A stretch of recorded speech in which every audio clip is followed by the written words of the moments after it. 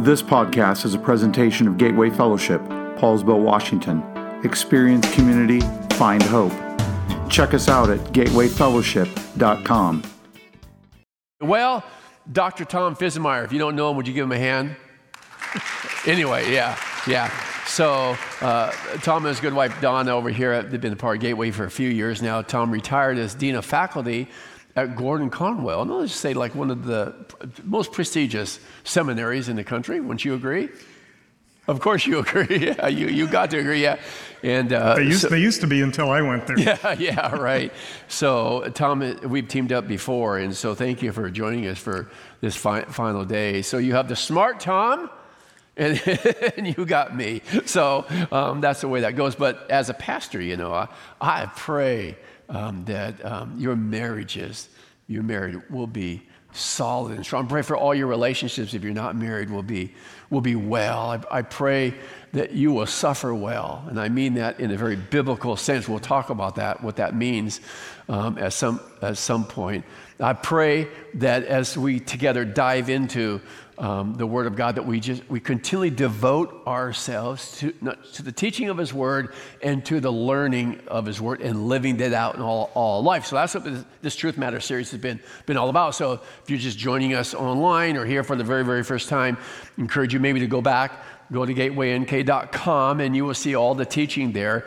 We've dove in because there are issues that we're facing today that we felt like we've got to address, and we have to address them from a biblical perspective and what we call living from a biblical worldview. And so we're wrapping up the series. Next week we start a series called Following Jesus from the book of Luke. And so we'll be introducing the Gospels next week. We're going to talk about how we live this out, then this life, following the example of Jesus. So that begins next Sunday. But on this final Sunday, we asked you to submit questions that we were going to address today. So I asked Dr. Tom to join me, and so glad you are. So thank you. Thanks. I was telling Tom, it's nice to be invited, but there's only one thing that's better than being invited. That's being invited back. Yeah, exactly, right. Well, and you're going to invite you back again, too. So anyway, so you submitted some fantastic questions. So what we did is we took the questions, and because a lot of them fell into like almost the same category, tried to form the question in a way that kind of captured them all, and hopefully we can address everything that you submitted. Or we're going to try to do that within 8 questions today. The resources that we'll mention, you don't need to worry about jotting them down. We'll be posting those on the website as well this next week. So are you ready? Ready. Okay, I got question number 1.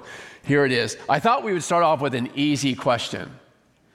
As a pro-life follower of Jesus, how do I respond to the debate that argues for terminating a pregnancy as a result of rape or incest?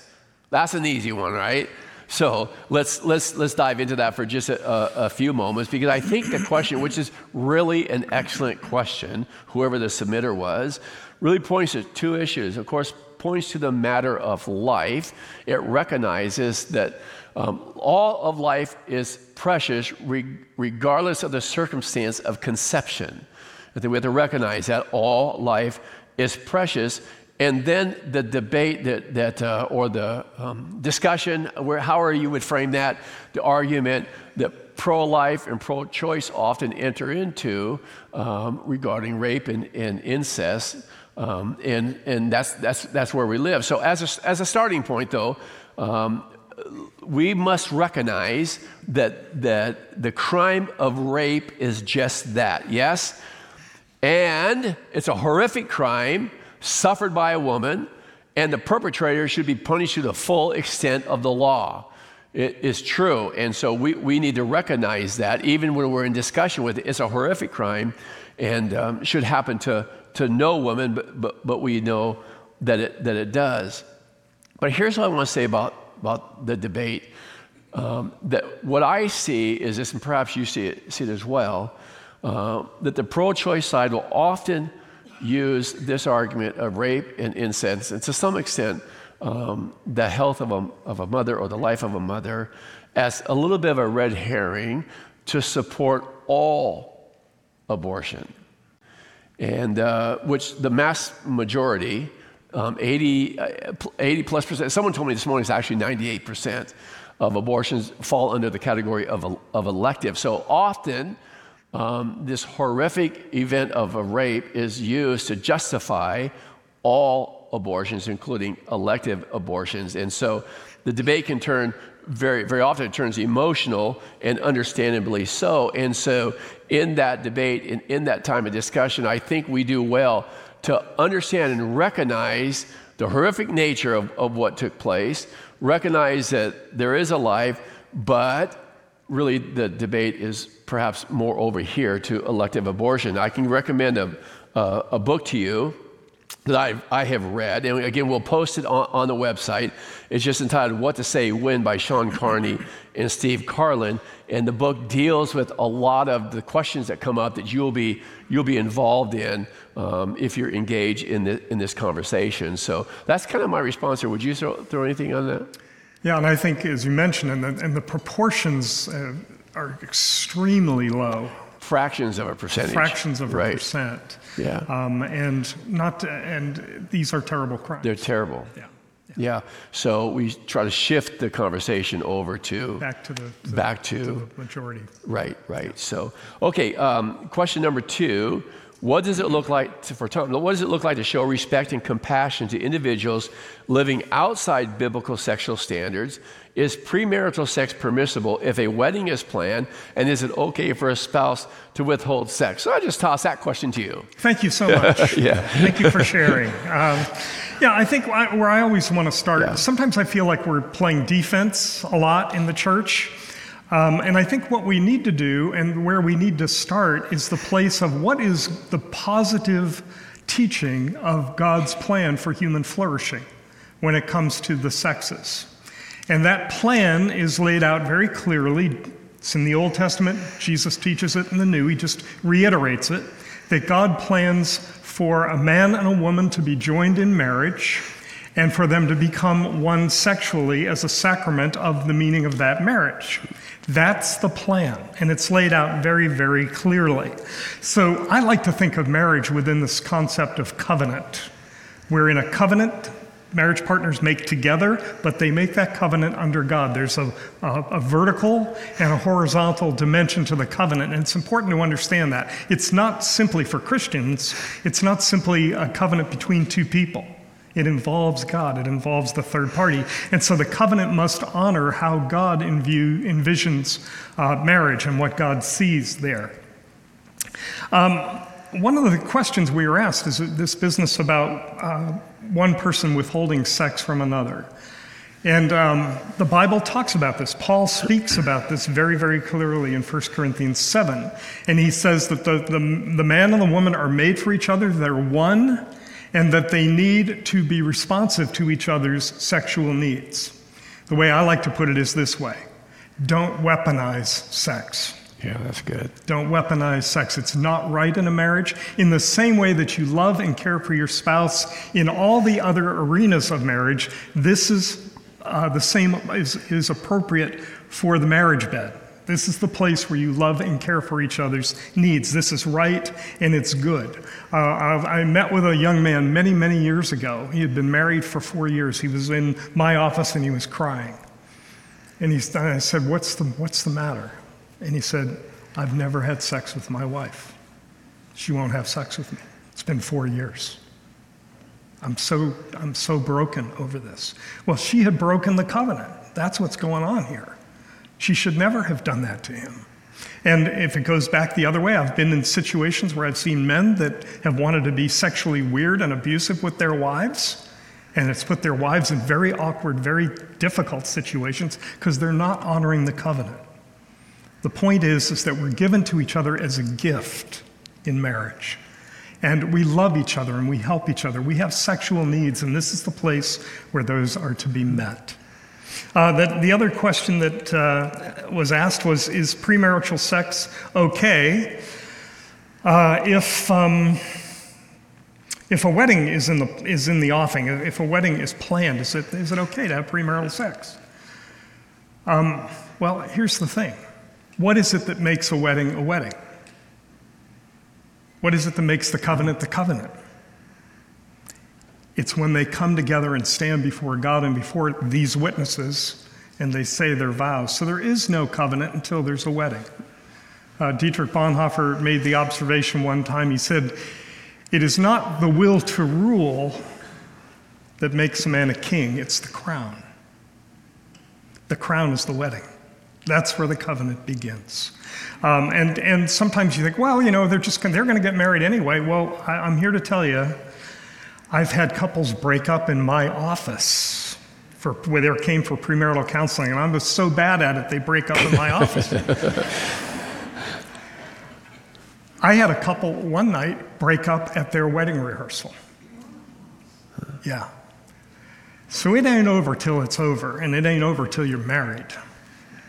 And anything can happen along the way. So I think what we want to do is protect the marriage covenant, which takes place in the marriage service. That's where things really happen. Another question on this that came up was responding to others with respect and compassion who are living outside of biblical standards for marriage. And I would say, first question to ask is, who are we talking to? Mm-hmm. So are these believers or are they unbelievers? If they're believers, then speak to them with biblical clarity. Take them to Mark chapter 10. That's where Jesus teaches what wedding is. You can go back. You can talk about marriage from the book of Genesis. Those two align perfectly. And you simply walk them through and say, this is God's plan for human flourishing. And if you're a believer in Jesus, I want to encourage you to follow God's plan. And you do that with gentleness, you do it with respect. If the people are unbelievers, okay, that's fine, but you wouldn't necessarily expect them to conform. They don't believe in the word, they don't have the Spirit of God, so why would they? Well, here's an opportunity where you can bear witness. Peter says, when you're bearing witness, give account of the hope which is within you with respect and with gentleness. 1 Peter 3:15. With respect and gentleness. So here you can share the biblical vision for what marriage is. And I have found it's really effective in talking with unbelievers about your own struggles. And I'll tell you about one of mine. So when I was 19 years old, I was not a Christian. I was in college, I was dating a girl, and we were having sexual relations. And she called me one day and she said, "Tom, I missed my period." And it threw me into a tailspin. I had planned a whole junior year abroad coming up and so on and so forth. And now all of that I thought was going to be blown up. I thought, what has been going on here? And one of the things I realized in the middle of reflecting on this season was that I had pretended something was true in my body which was not true in my soul. And I was being disintegrated through acting out in my body which was untrue of my spirit. And that reality, by God's grace, Tom, I don't know how this happened because I wasn't even a believer yet, but that was taught so deeply into me, this disconnect. When I realized it, I thought, I'm never going to do this again. I'm never going to do this again until I'm in the covenant. And that's the way it worked out.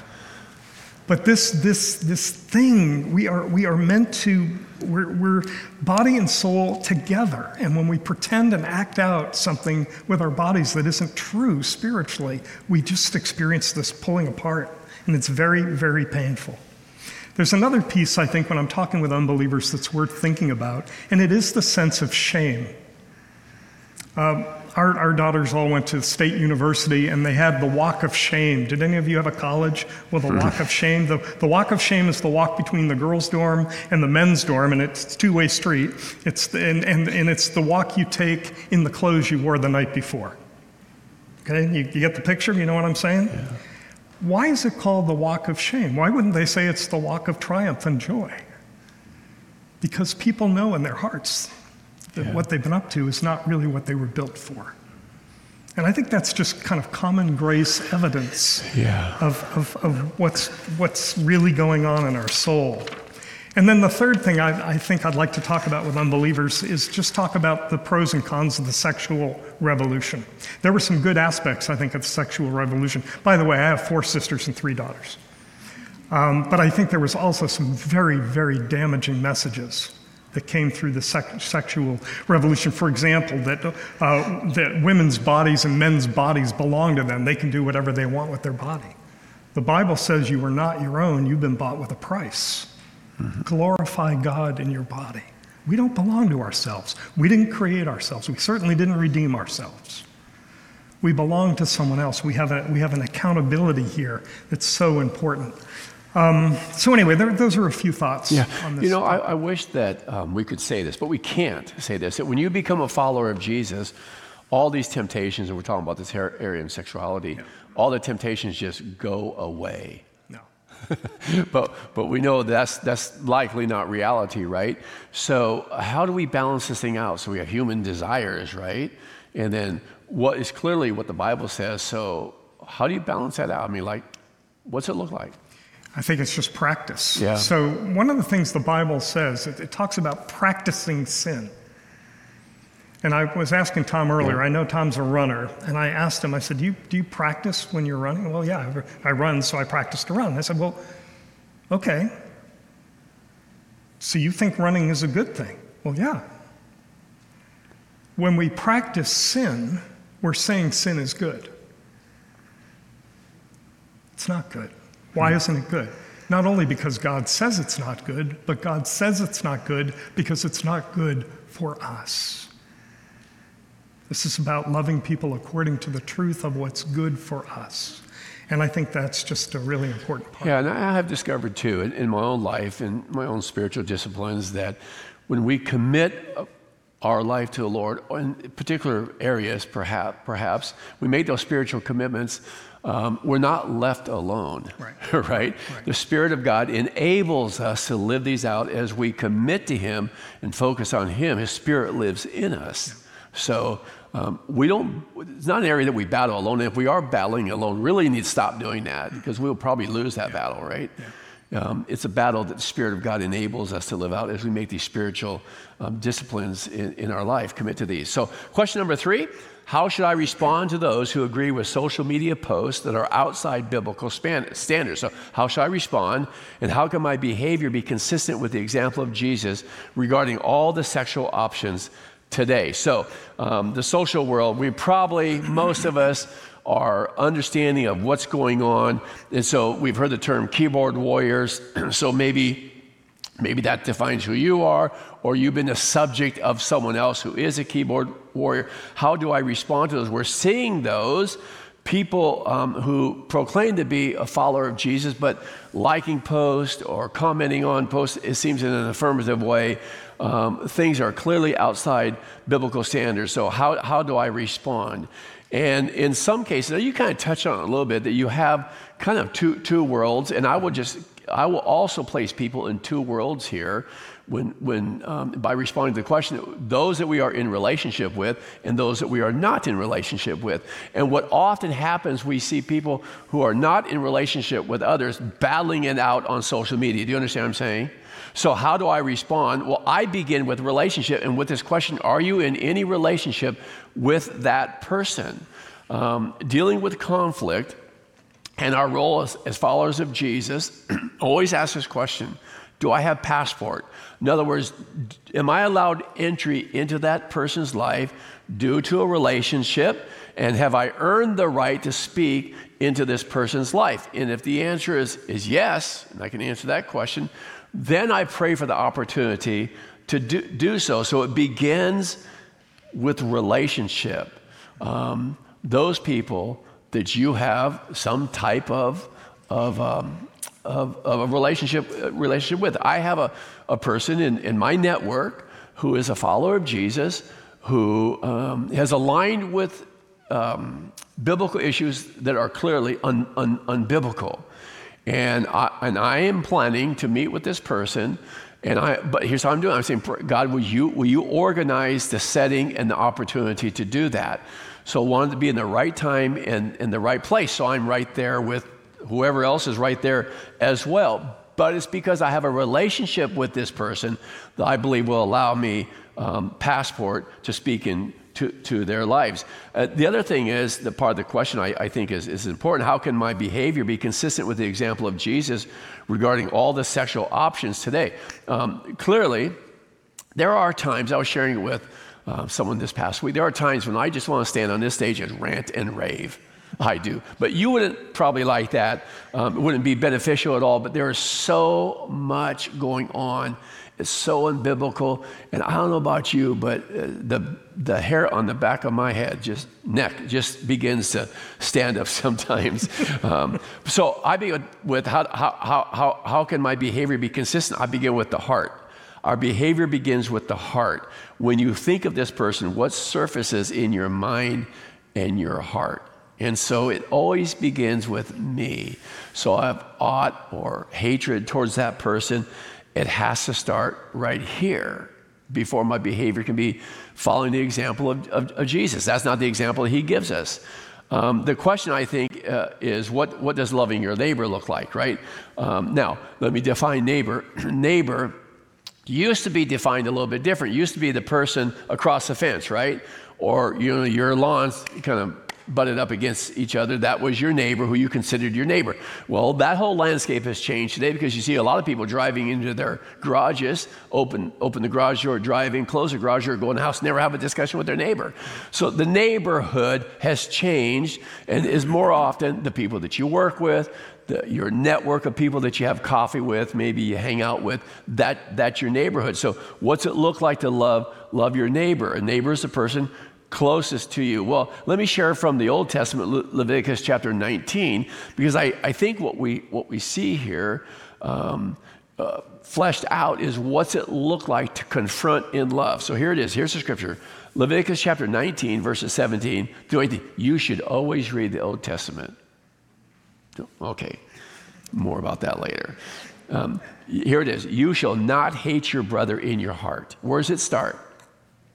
In your heart. You should not hate your brother in your heart, but you shall reason frankly with your neighbor. Now, reason frankly can be interpreted however you want, right? So you can confront them, but you're to reason frankly with your neighbor, lest you incur sin because of him. You shall not take vengeance or bear a grudge, it's the heart, against the sons of your own people, but you shall love your neighbor as yourself. I am the Lord. Confronting a person in love, and you remember if you were hanging out a few weeks ago, I said Jesus confronted sin as an act of love. So confronting sin or wrong behavior or reasoning frankly is not in conflict with loving your neighbor. It's not. In fact, it's an act of love, right? But we must do so with behavior defined by this passage and others. And the only way I know to do that is to consistently commit my life and commit my actions to the Lord, asking God, would you be the one who directs my actions, and would you be the one that speaks to me if there's something in my heart? So I think that's where it begins. We to love our neighbor, confronting, doing reasoning frankly, all has to happen within the context of loving our neighbor. So I think that's how we respond. But it has to be in relationship. It doesn't work, right, if you don't know that person over there, they're not going to listen to you. Yeah, no, it doesn't. Yeah. And I think this is the problem with social media. Right. I mean, as far as I'm concerned, if you can, get offline as quickly as possible for the conversation, right? Just get out of that whole fishbowl that social media has become, because everybody's too worried about what everybody else thinks rather than just sitting down and saying, what do you think? Can we talk about this? Because they know there's an audience listening in. Yeah, exactly. So, okay, question number 4. Are you ready? This is yours. While showing love to a gay or lesbian relative, how do I set boundaries in my home? Really, really good question. Yeah, so my answer to that question is going to be pretty short, because the next question requires a little longer an answer. Yeah. So basically, for me, the answer is pretty simple, and it has to do with respect. I think you have to respect each other. When someone comes into your home, they need to respect that they're in your home. When you're in their home, you respect that they have the right to lay down the rules for their home. But when they come into your home, and I think this goes back to communication, it goes back to, do I have passport? Right. So do I have a way that I can say to this person, look, here's how I feel about what goes on in my house, and I'd ask you to respect that when you come to stay. Now, people can come and stay, but what they do while they stay is their business, because you've given them their responsibility to respect your wishes. So in that setting, then, you have kids. Say there's kids in the home. So is it necessary to have a conversation with the kids? Because they're going to see what's going on. They're going to go like, what's up with this? And then the second part of that question is, how about agreement with a spouse if you're married? Yeah, I think I think I would start with agreement with spouse. Yeah. I mean, I think you want to be on the same page so that when you have the conversation with your guests and then subsequently with your kids, you're aligned together in those two other conversations. Yeah, good. And there's more to this question, right? That we have so the other part of this question is relative to same-sex marriages and those involved in same-sex marriages or involved in homosexuality and gender transition. Okay, so I want to make a preliminary comment to come into this to begin with. So we talked about the fact that we see marriage in Mark 10 outlined, man-woman marriage. I want to go back, though. I think I want to go way back. I want to go back all the way to Genesis chapter 3. Do you remember back in Genesis, God says to Adam and Eve, you can eat from any tree in the garden, fruit from any of those trees, except from the one tree in the middle of the garden, and you can't eat from that tree. It contains the fruit of the knowledge of what? Good and evil, okay? Hebrew scholars tell us that this term, the knowledge of good and evil, actually has to do with God prohibiting them from naming good and evil. In other words, deciding what's good and what's evil. And it's interesting because Adam and Eve get to do a lot of naming, right? They get to name all the plants and stuff, the flora, the fauna, all of it. They get to name all that stuff, the animals. But they don't get to name good and evil. And the question I think we should ask is, why is that? And I think the answer is very profound. And the answer is this: because God is imaging himself in Adam and Eve, they don't know how God wants his image worked out in human history, in human beings.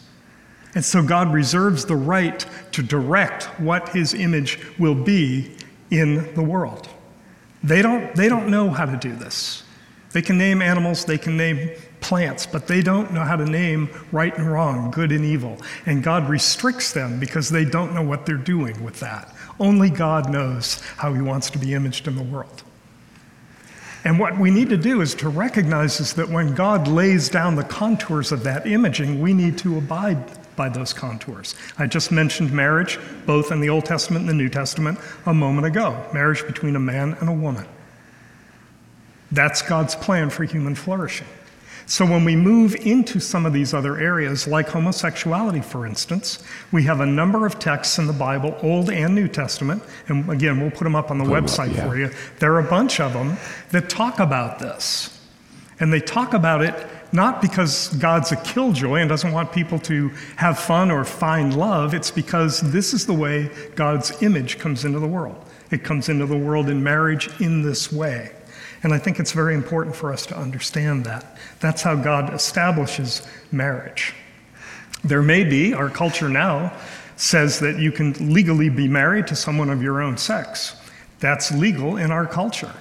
But is it spiritually following God's will? And I think the answer is no. When you read the Bible, it just isn't. It's not what God has planned from the beginning. There are explicit scriptures, as I mentioned. We'll put those up on the website. I won't walk through all of those.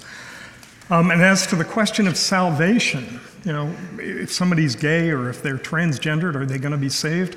I don't know. Here's what the Bible says. The Bible says when Christ returns, he will judge the living and the dead. Tom's not going to judge. I'm not going to judge. Why? Because we don't know what's real with people. We don't know what is in their heart. The Bible does make clear that if we pursue sin, if we practice sin, that leads to death. The Bible's pretty clear about that. So I think we want to be careful as to what we say about what people should be able to do in their own practice in following Jesus and following God's plan for human sexuality. The question of transgenderism, as far as I know, the Bible doesn't address transgenderism. It addresses cross-dressing, right, but it doesn't address gender transformation. But I do think that as you read the Bible and the parts of the Bible that speak into what human sexual relationships look like, that there are at least 3 mitigating principles that speak against it. Number one is that biblical creation is binary in its view of sexuality. It's not non-binary, it's binary, it's male and female. That's the way it's lined out in Scripture. And I think there's also in Scripture a unity of sexuality and gender. In other words, the distinction we make in our culture between sexuality, our biological sex, and our gender is not found in the Bible. That's a human construct, and we've tried to separate gender from biology. We don't find that in Scripture. It's a human construct, and it's based on subjective experience of human beings. Now, I want to say something really important here. Sexual dysphoria is a real thing. Mm-hmm. It's a real thing, and it's a painful thing. If you've spoken with people who've experienced this, this is probably one of the deepest hardships I think of a human being can experience in their internal world and internal life. And I think people need to be loved and cared for here. I'm yet to be convinced that transgendering is the way to do that well. But I think we have to take this as a serious reality in the world, the sexual confusion and the sexual pain that people feel in this, I think is just so important for us to be in touch with. And the other thing I want to say too is that homosexual, heterosexual, transgendered, we all live on the far side of the fall. In other words, all of our views of what sexuality is are bent according to the Scripture picture. Whether I'm a heterosexual man and every woman I see I want to take to bed, that's bent. Mm-hmm. If I'm a homosexual man and I'm attracted to a homosexual woman, that's bent. If I'm into this other stuff and trying to swap out my genders, all of us are affected by this. Paul says the whole creation groans in travail under the influence and the suffering of the fall. And we meet each other all equally in that. There are no exceptions. Nobody's any worse off than anybody else. And we have to have love and care and mercy for each other because, as one writer said, the ground under the cross is level, meaning nobody's any higher up, further down. The ground under the cross is level. Yeah, I think so. And I think part of the discussion that we often enter into is, but I was born that way. And I think I addressed that a little bit last week. I'm born that way, therefore that's the way God created me. And you sort of just kind of touched on that, Tom, because it's we're all born into sin, yeah. Right? We all suffer the impact of being fallen creatures. Yeah. And so I really discount that argument. I was born that way because my dad, who I didn't know, I've shared that story, dealt with alcoholism. Am I born an alcoholic? Or what if I'm born with a tendency towards anger or, some other character flaw? Might be born into that. But God always puts boundaries, right? Mm-hmm. I mean, His Word says no, in particularly this area that you're talking about. This is how you live. And you will live in regards to marriage, you live within the confines of marriage, right? Mm-hmm. Yeah. And we see that in the Bible. So that's why we consistently talk about what does the Bible say. So I'm that guy that, I like to say yes, according to the Bible, but I'm the yes guy, right? So I'm going to say yes to, yeah, you can have that room. Yeah, you can have those, yeah, you can do all that kind of stuff. So I want to always say yes because, you want to be liked. Want to be liked, but you can't do so if you're following the Bible. Well, and right? I think one other thing, and this is really important, that we want to add here is that the end game for all of our suffering, in all of our confusion, and all of our fallenness, the end game for us is redemption and restoration in Jesus. Yeah. That's the good news. This is not going to be, it's not going to be like this forever. We're not going to struggle forever. There will be redemption for all of us and all of our sin. And that's amen there. Yeah. So we're going to move on here. So question number 5, as parents, how do we handle the entertainment world when it contains so much inappropriate language and sexual content? So as a parent, then how do I handle that? Well, let me just kind of quickly say, you remember the Nike commercial, just say yes? Yeah. So I say as a parent, just say no. I mean, honestly, we talked about last week spiritual training. is intentional. We must intentionalize that. I've used that example before, of our students running in the traffic, or they're going to run into harm's way. As a parent, if we see that, what are we going to say? We're going to say, stop, right? Or you're not a good parent, quite honestly. If you could just say, well, we'll let them run in the traffic, they can kind of discover, if that's good for them or not. No, it's bad for them, and so we say no. And so I think that sometimes we have to step it up. There is so much coming into your home and or attempting to come into your home and attempting to come to my home, coming through entertainment, the books the kids are being given to read. It goes on and on and on. And as parents, we have to step up and go, no, that's not going to happen. The battle for the minds of our children is intense, and parents have to be intentional in that. So how do we handle it? Look, your kids may say, well, I don't like that. And I go, So what? Yeah, so what? Yeah, you don't like it, but I'm the parent, and I'm in charge of the spiritual training in our home. So this is the way it's going to be. Quick verse, one that you probably know well. You shall love the Lord your God. Deuteronomy chapter 6, you shall love the Lord your God with all your heart and with all your soul. So where does it start, parents? It starts with us, right? In our example, love the Lord your God with all your heart, with all your soul, with all your might. It always starts with the parent. And these words I command you today shall be on your heart. You shall teach them diligently to your children. You can't teach what you don't embrace yourself. It will not work. Your kids will figure you out right away if you go like, do as I do, or do as I say, not as I do. Teach them diligently to your children, and you shall talk to them when you sit in your house, and when you walk by the way, and when you lie down, and when you arise.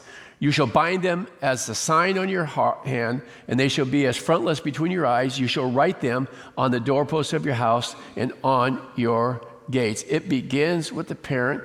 Sometimes I think parents, I'm not talking I know none of you if this is true or not. I'm just saying generally, right? Sometimes I think parents give their kids way too much freedom and choice in spiritual things, but would never give the same choice, say, when it comes to like, you want to go to school today? No. What do we say? Like, we say, like, you are going to school today. I don't care if you have shoes on. I don't care if you have you are going to school. So school's coming up. No parent, I don't think, would go like, you want to do school this year, or do you just want to stay home? But we give our kids sometimes the choice when it comes to spiritual things. You want to go to church? You want to do this, or you want to do family devotion? I mean, we get them, yeah, you don't have to, but you need to discover for yourself. So I just say, like, we have to be really, really intentional, more so today when I was raising my kids. Yeah. So, all right, next question. Question number 6. Tom, what's it look like to be a spiritual gatekeeper? Can you give more specific guidance and tools that parents and grandparents can use as a gatekeeper? This is always the classic thing. Pastor, tell me what to do. Just give me some real help instead of all this theoretical stuff you guys always talk about. I went into panic mode when I read this question because I thought I have no idea how to answer this because all of my kids are in their 30s. I haven't done this kind of parenting in 2 decades. So it's like, wow, now what, and the crisis is worse because my middle daughter is pregnant with our first grandchild. So I know that actually I'm going to have to get some game in this area. And it kind of made me think, wow, I wonder what is out there. I started, looking around on the internet. And what I found is, and we'll list some of these for you again on the website, but there are tons of resources for Christian parenting in terms of how do we deal with media, movies, social media, all these various kinds of things. And there are sites that do checks on all this kind of stuff. They will tell you what's good, what's bad, there's a lot of really good stuff out there. So if you're a parent, or like I am about to be a grandparent or are a grandparent, know that there is good help out there. Yeah. We'll post a few of those up on the website for you. Excellent. So 2 more questions. You guys okay for 2 more? We'll do them quick. Okay, we'll do them quick. So question number 7, what value should we look for in the political candidates we support? is someone outside of God's will if they vote for a candidate that supports abortion and homosexuality? It's a good, really, really good question. And here's why I say I vote for the person whose values most closely align with my biblical values, the way I understand the Bible. The question specifically addresses abortion and homosexuality. I will say this: the Bible speaks to a lot of other values, including caring for the poor, right, the oppressed, the widows, and the orphans, and so on. But for me, I would never vote for a person who supports abortion or homosexuality or sexuality outside of biblical standards. So that's that. How do I look at it? So I think you look at it in three different ways: person, party, or platform. I don't vote for the person at all. I don't vote for the party, Democrat, Republican, Independent. What platform aligns most closely with my understanding of biblical values? And so quickly, we're kind of prohibited from endorsing a candidate or discouraging voting for a candidate, but we can and do speak to some of the issues. And that kind of ties into our last question. But let me give you one verse. Proverbs 14, verse 34, righteousness exalts a nation, but sin is a reproach to any people. And so on question number, before the next question, Proverbs chapter 6, there are 6 things that the Lord hates, 7 that are abomination to him: haughty eyes, a lying tongue, and hands that shed innocent blood. So we'll post those scriptures as well. But what platform aligns most closely to my biblical values? Last question, what role should a Bible-believing church play in helping its members know how to vote? Okay, so and I'm going to just run through some quick bullet points here. Churches, first of all, can and should address issues. And I think they need to be addressed not only, as we ramp up to an election season, but they should be addressed as the texts that we are reading and studying in community together bring them forward. We should find out what does the Bible say about social justice kinds of issues, about personal morality kinds of issues. What does the Bible teach us? So I think churches need to be involved in that. I think they also need to focus on the issues that are really of central biblical or theological significance. In other words, there's a lot of things that we would disagree about politically that the Bible is neither here nor there about. So let's focus on the stuff that's important and germane to our theology and to our understanding of what Scripture teaches. And let's work those out in our teaching ministry and in our mission. Right. And in our mission. And then the last thing I would say on this is that sometimes churches forget their central purpose in all of this, and they get all wrapped up in all the social stuff and the issues that are going on, or election-related issues, and they forget that our primary job, Jesus said, is to make disciples and to preach the gospel of the kingdom. Only the church does that. Nobody else in the world does that. And when we lose that focus, we've got a real problem. So there needs to be a sense of balance and centering in what we do as a congregation, what we do as a church, that makes sure that we don't lose that central thrust. Yeah. So there's 8 questions kind of compiled. Hopefully, if you were the author of one of them, you kind of recognized the answer there. But I think they're excellent questions. I pray that they have helped each and every one of us. I cited a couple references from the Old Testament. I love the Old Testament. I do. And I know that's something that we tend to skip over, many of us. But we're hosting a seminar on November the 5th. It's a 4-hour seminar by one of your colleagues, Dr. Carol Kaminsky. Yeah, so Carol was a colleague of mine at Gordon Conwell. She is one of the most popular professors on the campus, PhD from Cambridge in Old Testament. She is brilliant, she's funny, she's Australian. And you'll learn more from Carol Kaminsky in 4 hours than you'd learn from me in 4 months. She's just that good. So I cannot, if you have friends that want to kind of get a handle, she'll give you a handle on the way to understand the whole storyline of the Old Testament in 4 hours. So that's coming up November the 5th. So just circle that date. We're going to be getting more information out, and we're going to make it very affordable for everybody, and we'll provide scholarships for those who can't afford what the registration fee will be. So November the 5th, that's coming. It's going to be just a tremendous treat for all of us. So we're done. Okay, so anyway, well, thank you. Here's the deal. So we're going to pray, and The whole series is about living from a biblical worldview. It's not about a series or 6 or 7 weeks we've been in. It's got to be our life. It has to be our life. So I pray, get into the Bible, pray the Spirit will lead you.